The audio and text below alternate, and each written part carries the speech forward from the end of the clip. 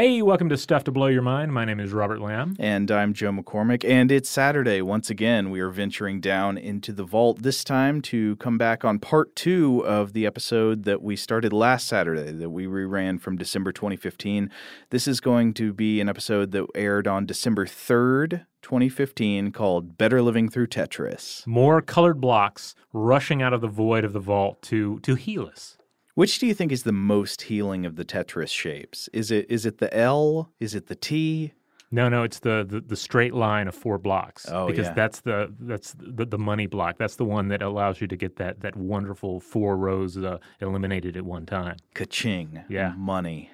All right, without further ado, let's dive in. Welcome to Stuff to Blow Your Mind from HowStuffWorks.com.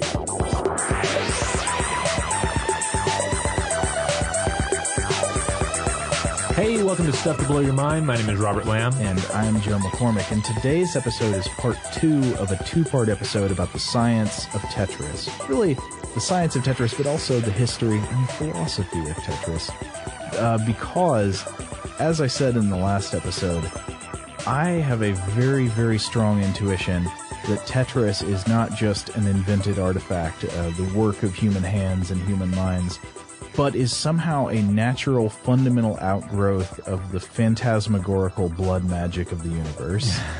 It comes from the cosmos itself. It's not just something we made, it was here. And in 1984, the creator of Tetris, Alexei Pajitnov, discovered it.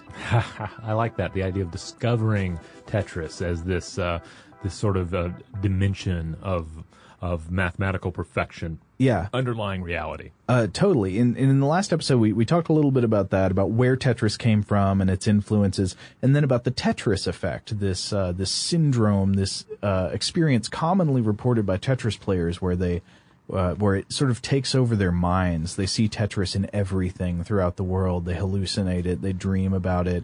And we talked about some possible explanations for that, as well as how Tetris skills develop in the brain, and the interesting fact that people who cannot form episodic memories can still form hallucination recall for Tetris, that counterintuitively expert Tetris players use less brain energy than novice Tetris players at higher levels of play.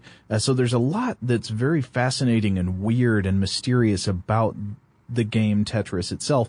But today we wanted to talk about how some of this science of Tetris, how it works as a game, and how Tetris can be used to solve problems in the real world. Yeah, and a lot of this, the first portion of this episode, a lot of it relates to just why do we love it so? Why is it so satisfying to play Tetris? Yeah, and the science behind this is it's a lot more interesting than you might think. It goes pretty deep into just how we think and how we process the world. Absolutely. So if you haven't listened to part 1, go back, listen to part 1 first, and then come and join us again here, where we will continue the cosmic journey of Tetris and clear those lines again and again and again.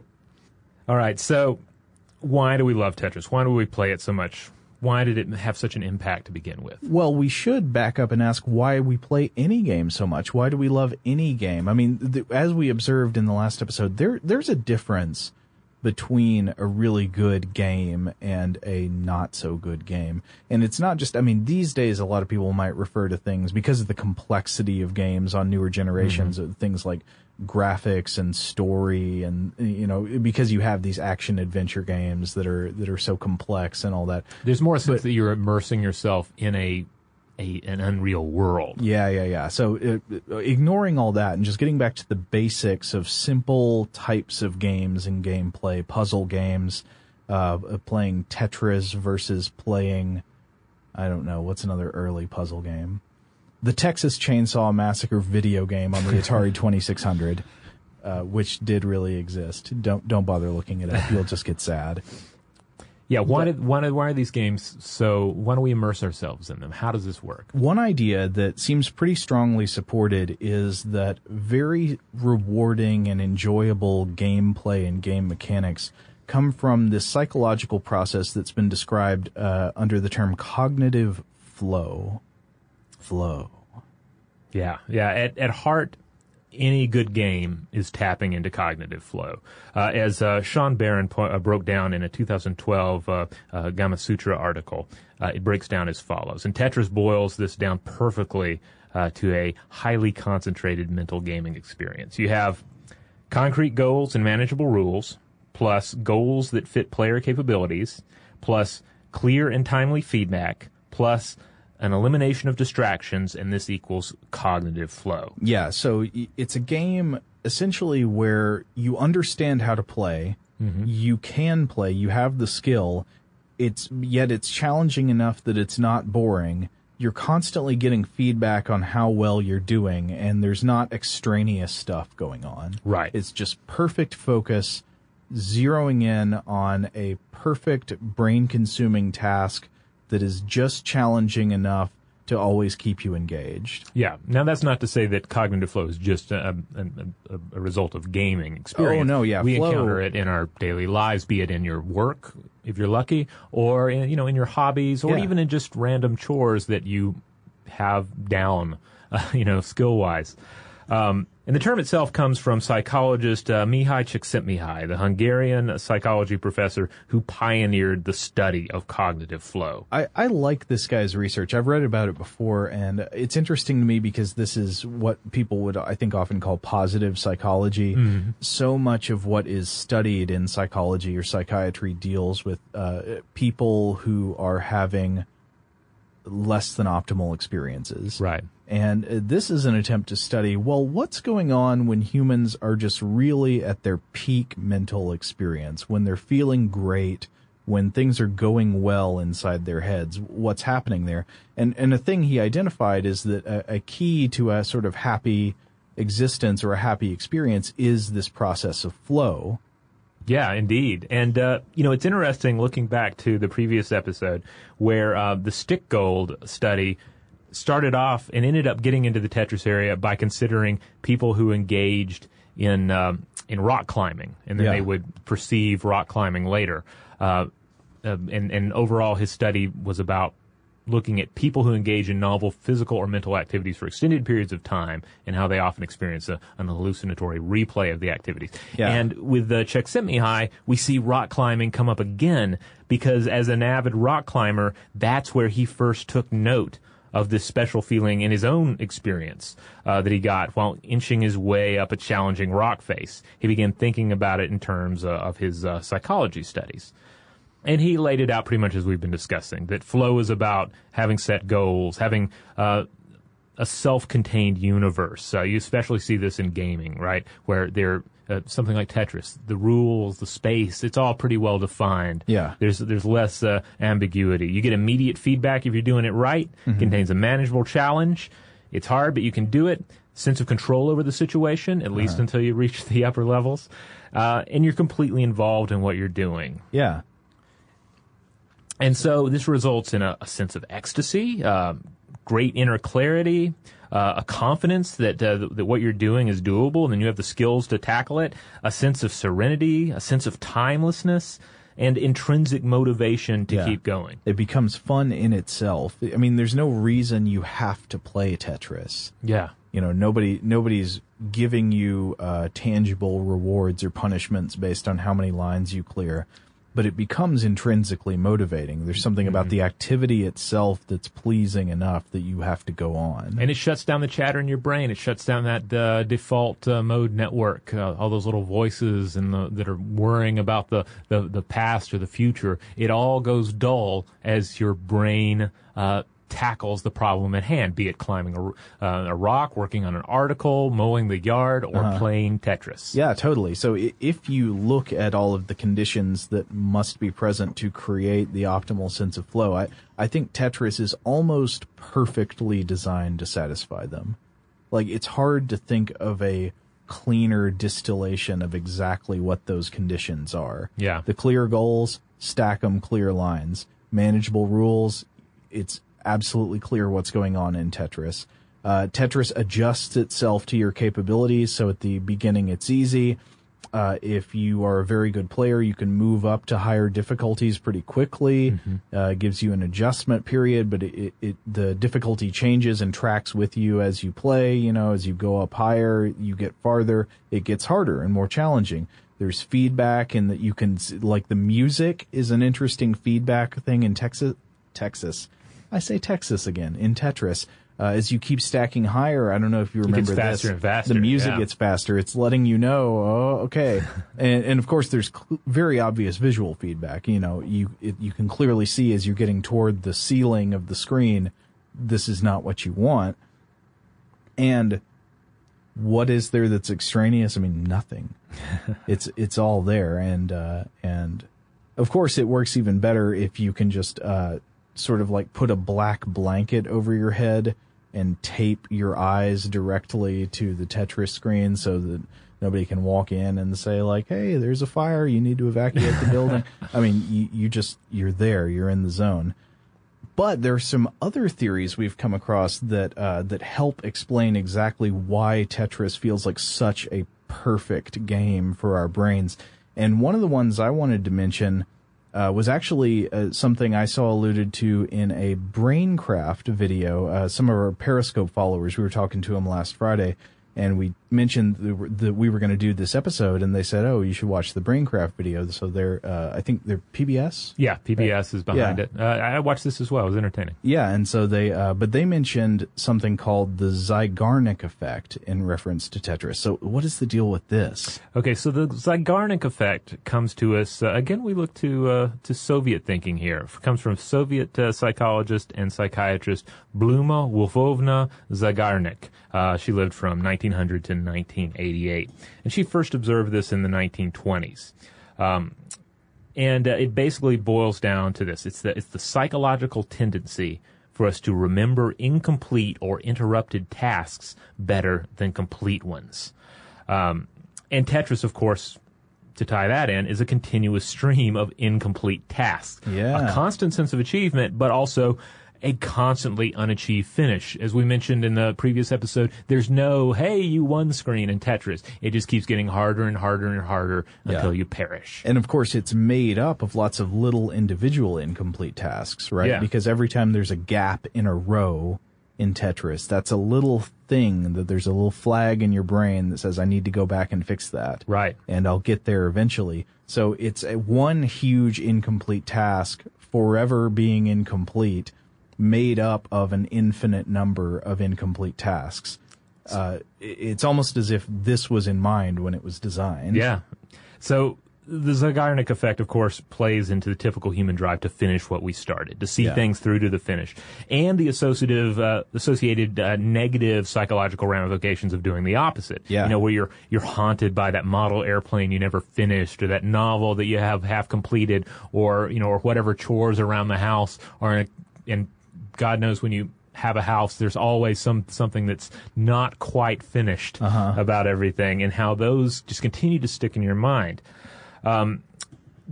There's one explanation of the Zeigarnik effect that I found that I thought was pretty nice. Comes from Roy Baumeister and Brad Bushman in their 2008 textbook, Social Psychology and Human Nature. They said the Zeigarnik effect is a tendency to experience automatic, intrusive thoughts about a goal that one has pursued, but the pursuit of which has been interrupted. That is, if you start working toward a goal and fail to get there, thoughts about that goal will keep popping into your mind while you are doing other things, as if to remind you to get back on track and finish reaching that goal. So not only is this something that is related to the motivation we have to keep playing Tetris, but it also might sort of explain what we talked about in the previous episode, because this mentions intrusive thoughts about the incomplete task. So in the last episode, we talked about the Tetris effect, where people experience dreams and hallucinations about Tetris. If Tetris is never finished, yet it's always this intrinsically motivating task that remains incomplete in the mind, it kind of makes sense through this method that it would keep jumping up into your thoughts. Yeah, I think it plays nicely into just trying to figure out the Tetris syndrome, the Tetris effect in general. Yeah. And there's a broader lesson here, though, that applies well beyond games, and that is that students be you an official student or just somebody studying up on something in your life, it pays to suspend your studies, to take a break, to come back to it, and not try to wipe it all out in one massive cramming session. Absolutely. I find this to be extremely useful in my own work. So if I'm trying to think clearly about maybe an episode I'm researching or something like that, I find it's way more useful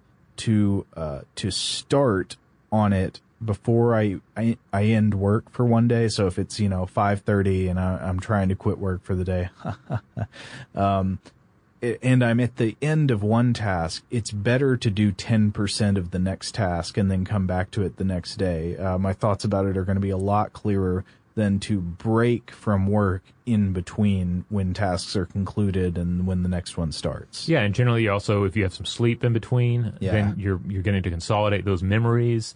All that is working in your favor as well. But also it's pointed out a lot that if the task is intimidating, just start it. Because if you just start it, then you get to benefit from the Zeigarnik effect, because that effect is going to be in play to encourage you to come back and work more on it. So beginnings are difficult, but begin and then take a break and then come back. Yeah. This isn't going to become the self-help show, but try that one at least. I highly advocate that strategy.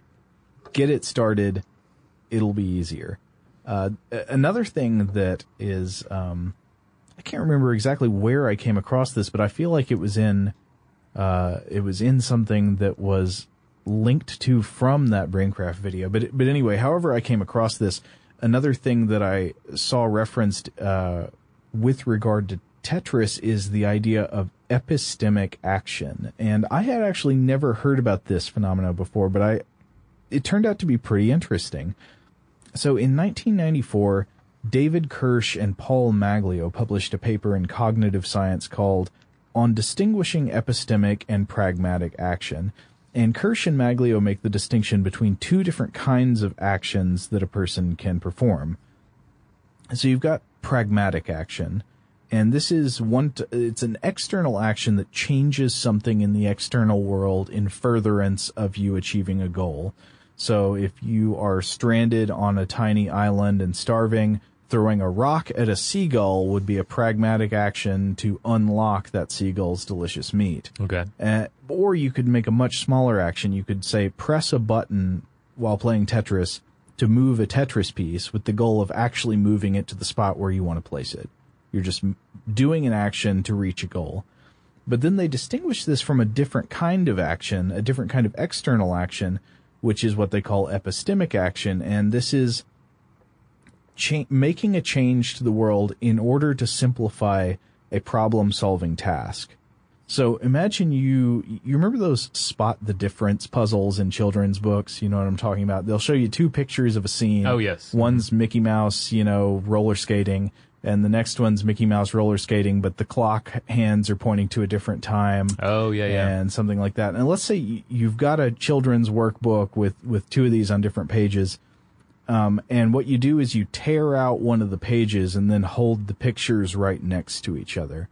That would be an epistemic action, because there what you're doing is an action that is really designed to change the nature of a problem inside your head, to simplify the task. So when you see them next to each other, or maybe you lay them on top of each other and hold it up to a light to see what's different in the two pages, you're using external action to reduce the mental complexity of a task.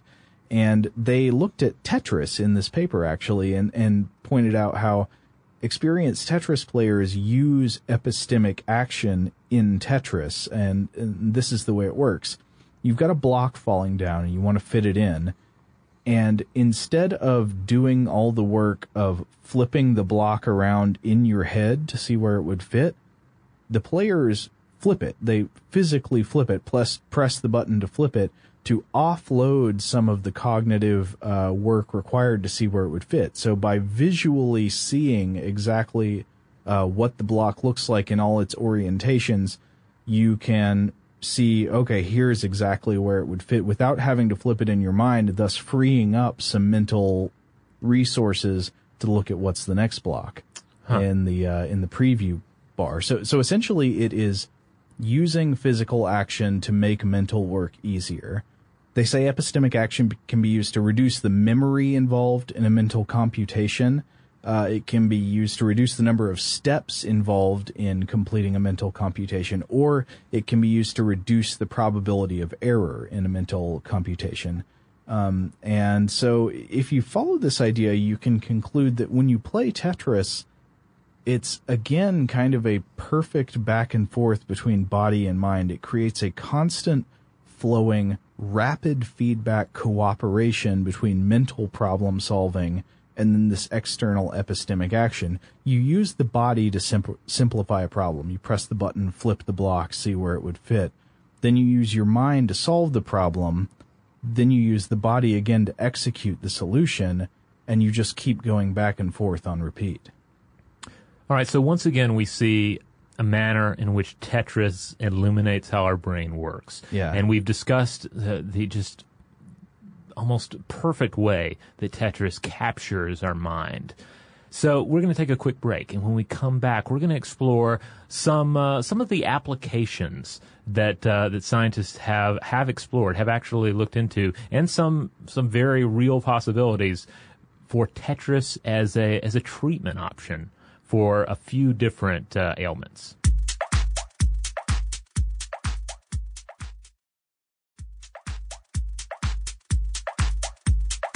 All right, we're back.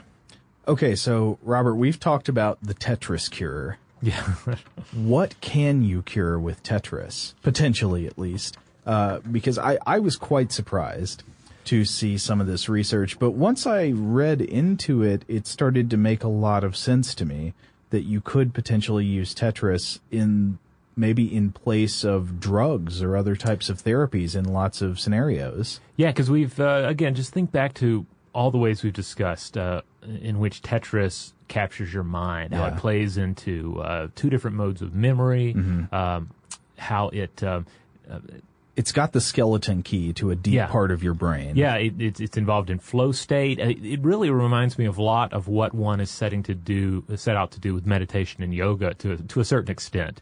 Except you kind of have a leg up on it by it being this fun, engaging game, as opposed to something that takes a little more deliberate mental or physical force. Okay, so let's imagine that I am a 2 packs a day kind of guy, and I'm trying to quit smoking.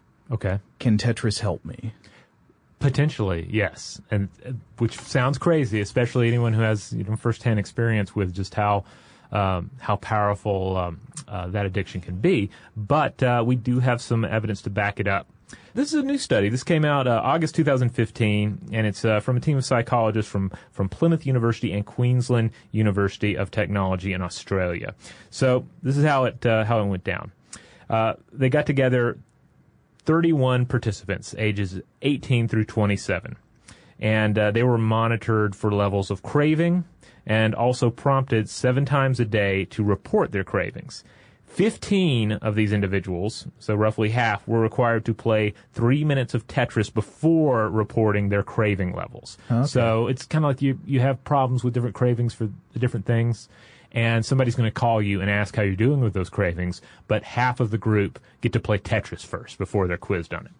So cravings were recorded in 30% of occasions, most commonly for food and non-alcoholic drinks, which were reported on nearly 2/3 of those occasions. So 21% of the cravings were for drug related instances, and this included coffee, cigarettes, wine, and beer. And spice. Yeah, and spice. 16% were for miscellaneous activities such as sleeping, playing video games, which I found interesting, socializing with friends, and sexual intercourse. Okay. Food cravings tended to be slightly weaker than those in other categories, but they claim this is the first demonstration that cognitive interference, again, that's Tetris coming into your life, captivating your brain, shutting out everything else, cognitive interference can be used outside the lab to reduce cravings for substances and activities other than eating.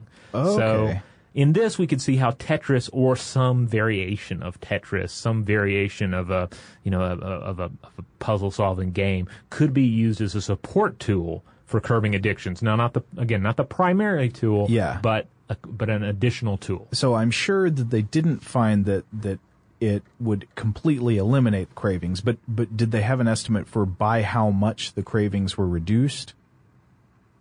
Yeah, by approximately 1/5.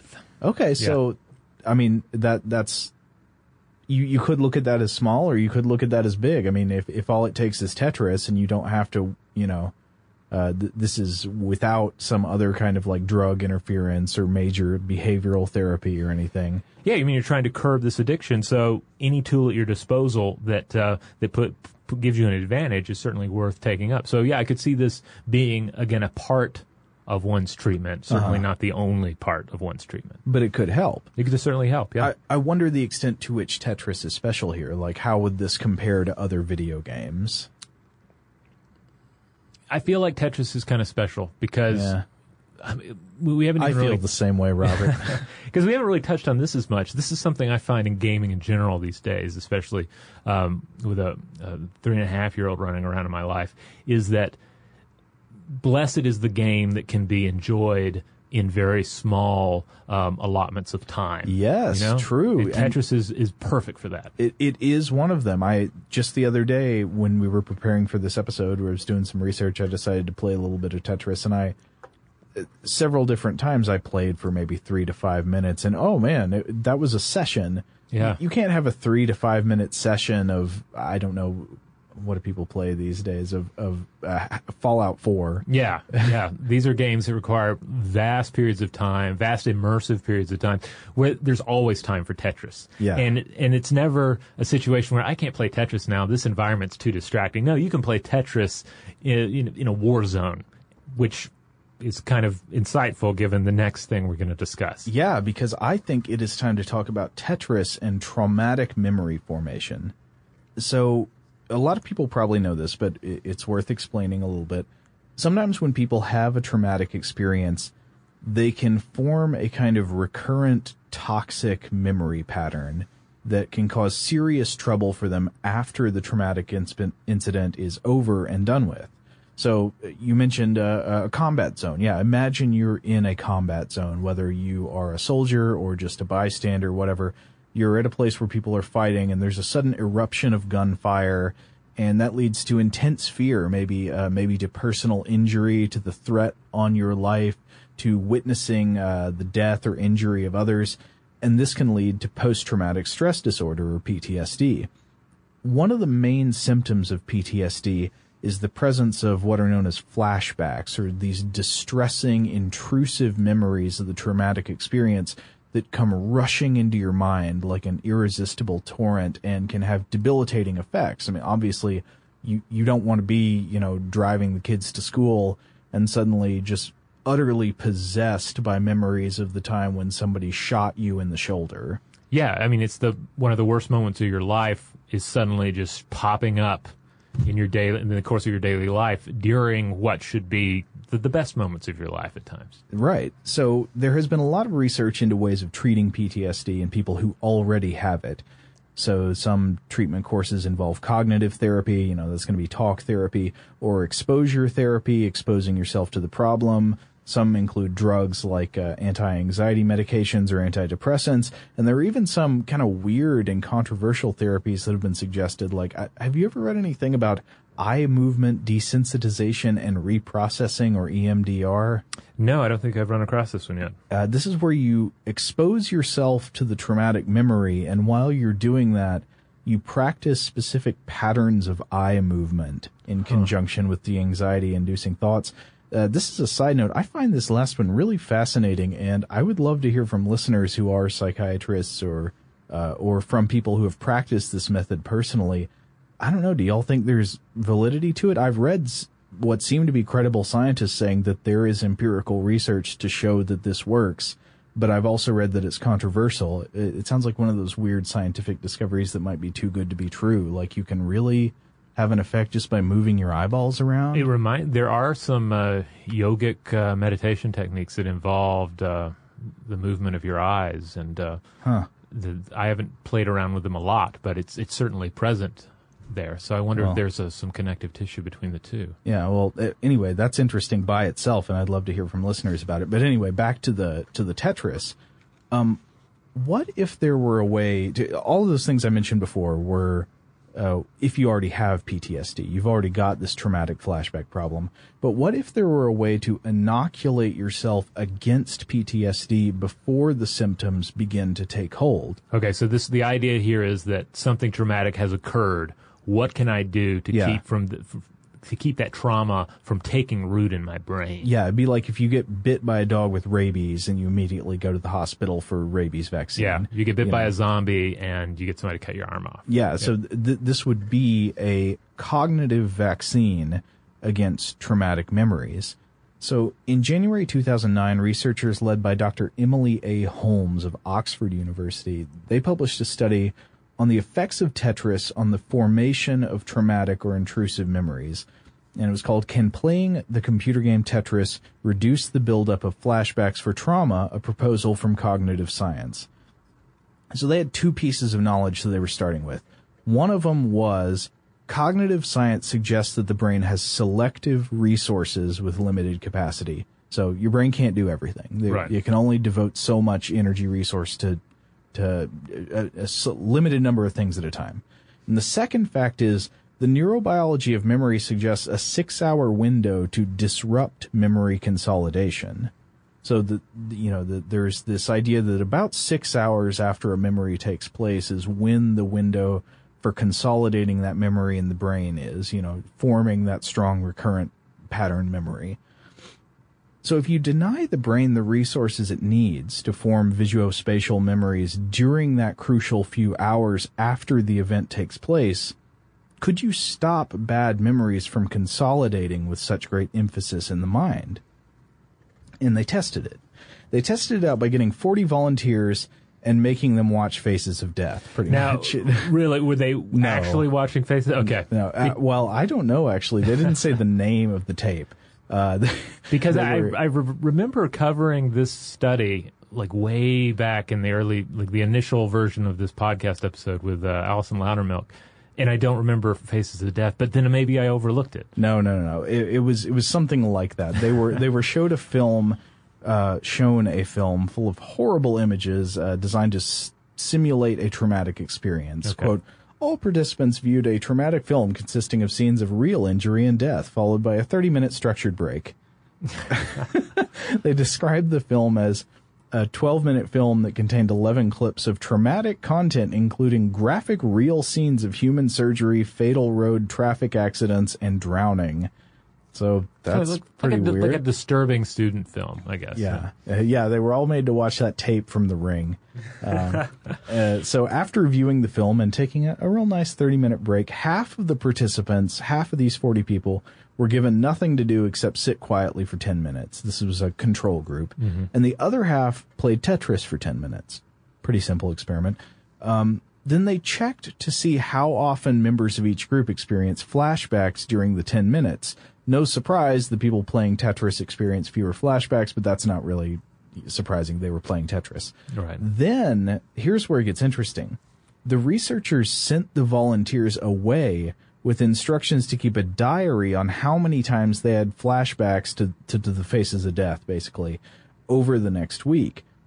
And the different groups had different rates. They found that the people who played Tetris for 10 minutes after watching the film had significantly fewer flashbacks to the Faces of Death type video and less symptomology consistent with PTSD when they checked back 7 days later.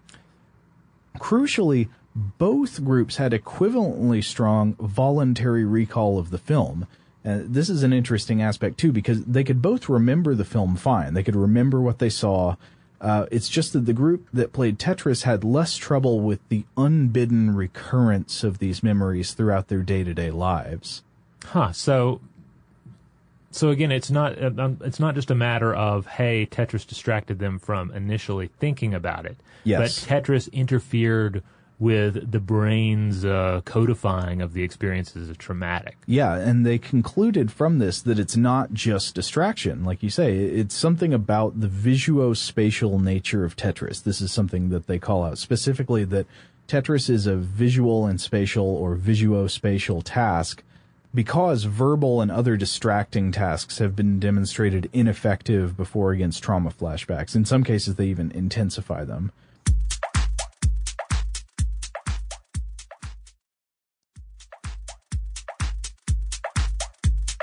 So in this first study, one of the things they wanted to point out that they were not saying people who already have PTSD can get better by playing Tetris, though they speculate this could be a possibility, and this gets revisited in a later study. And they were also not suggesting that playing any video game would have the same effect. And they get into that in another experiment in a bit, but just a couple of comments. One of the things is it's hard to test something like the formation of traumatic memories leading to PTSD because for obvious ethical reasons, you can't expose somebody to life-shattering trauma for the sake of the experiment. Right. So the best they could do was show somebody a really disturbing movie. And even that seems kind of weird. I mean, when you read, like, yes, they were showed the graphic images of death, and then we asked them how troubled they were. Though you could imagine a scenario where, say, a trauma medic rushes out, begins treating the individual who is down on the ground and is wounded, and then passing out Game Boys Exactly. to those soldiers in their midst. Yeah, that's the other half. It seems impractical to seek out people who have just been shot or hit by a car or something and then give them Tetris to play. Say, hey, play this, see if this helps. Report back. But these findings have been followed up on in subsequent studies. So the same group did another study in 2010 where they attempted to answer the questions, would all games have this effect via distraction or enjoyment, or might some games even be harmful? And then second, would the effects be found if administered several hours post-trauma? Because this first one, it was just Tetris, and they played 30 minutes after they saw the movie. So they essentially repeated the experiment, but instead of just Tetris, they tried Tetris and then this game called Pub Quiz Machine 2008. Sounds horrible. Yeah, I looked up a video of somebody merely playing Pub Quiz 2008 or Pub Quiz Machine 2008 on YouTube, and I think that alone could cause traumatic memories.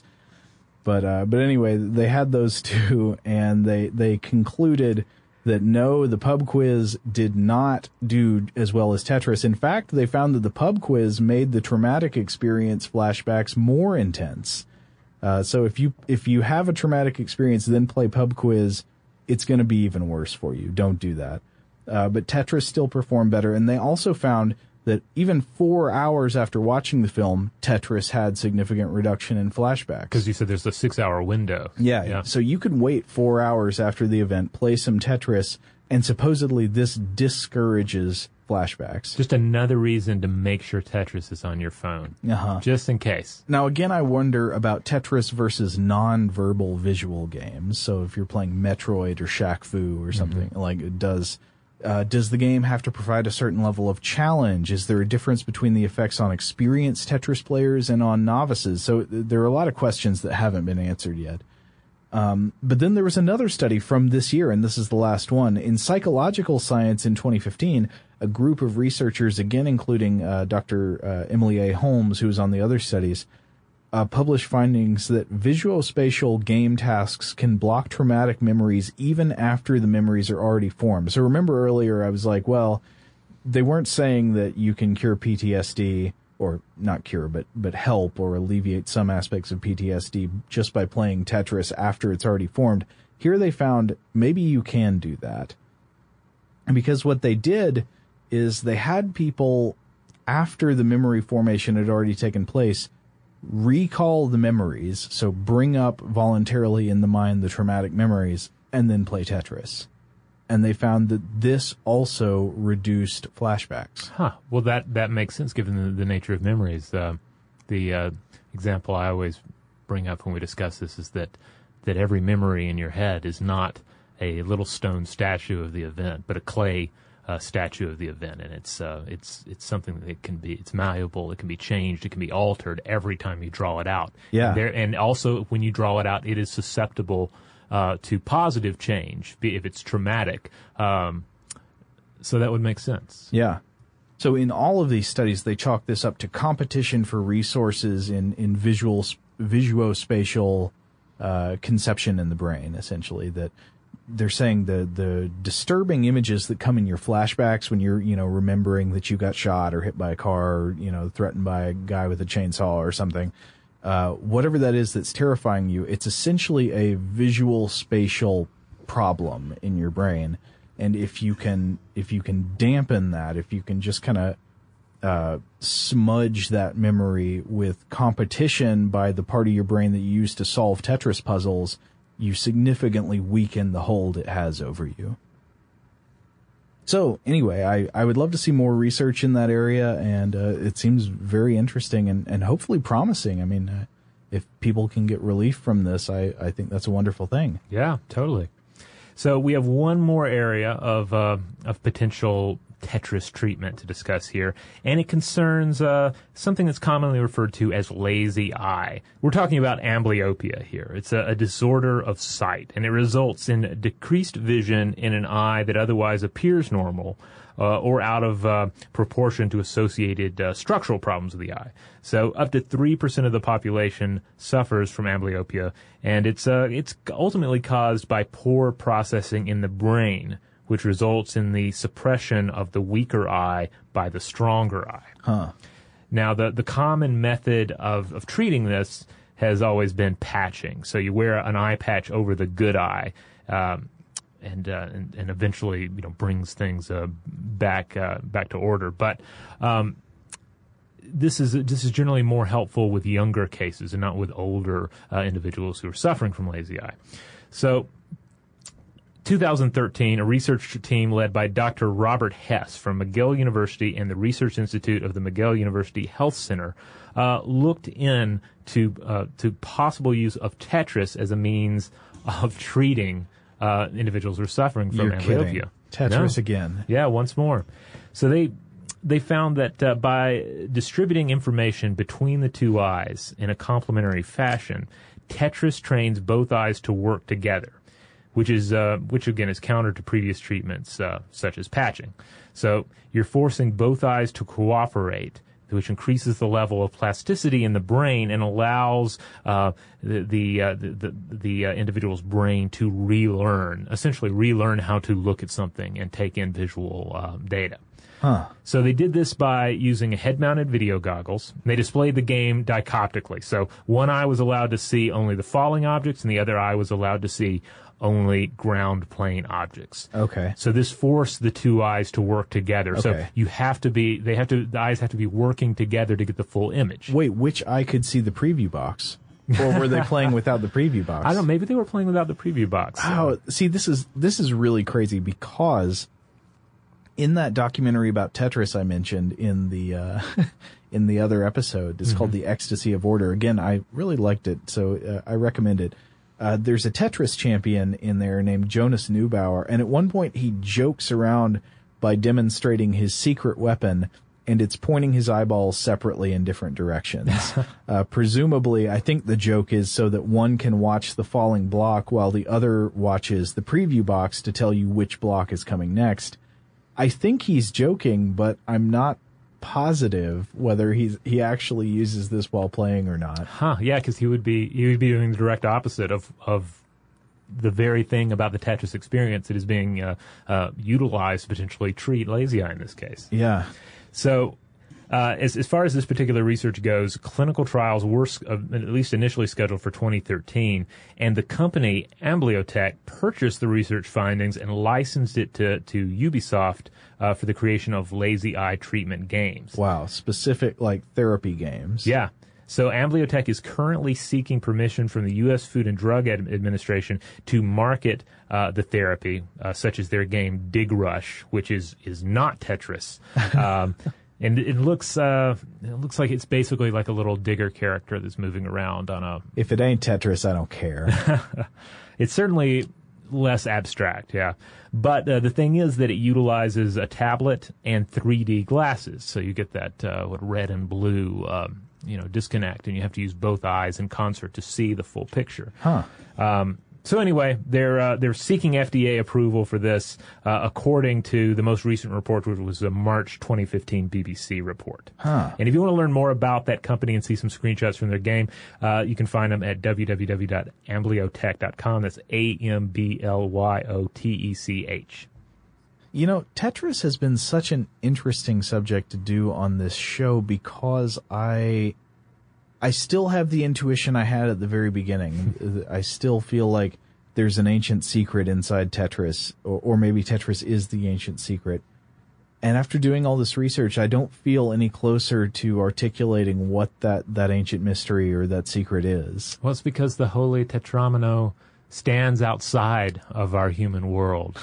And in playing Tetris, we're able to dip into the deep currents of energy that underlie our reality. Yeah. I'm trying to come up with some kind of astronomical metaphor, or the stars Tetris blocks, but they're not really. Unless you start thinking about it. Yeah, and then there's no end to it. Keep thinking about it. Wait a second. Yeah, they are. Yeah, they are. You ever notice how the Maria on the moon, the lunar oceans, it's all Tetris blocks? Yeah. Yeah. I'll buy into it. Sounds good to me. The big storm on Jupiter. Yeah, just another Tetris block. That's a 2x2. I think ultimately it is a very fast swirling Z-shaped block. So it's a storm because it's the troubling Z-shaped block. Those blocks are the devil. All right. Well, we know that this is a topic that resonates with a lot of people out there because Tetris is just something that's unavoidable in our culture at this point. Everybody's seen it or played it.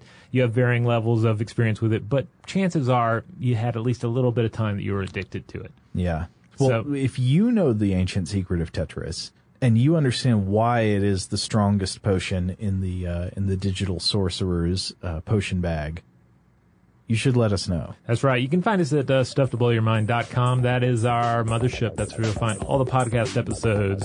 You'll find videos. You'll find blog posts. You'll find links out to our social media accounts such as Twitter and Facebook. We're Blow the Mind on both of those, and we are Stuff to Blow Your Mind on Tumblr. And if you want to get to us with your personal Tetris stories or any feedback on the show or your thoughts about the cognitive science of gaming and Tetris, you can email us at blowthemind@howstuffworks.com.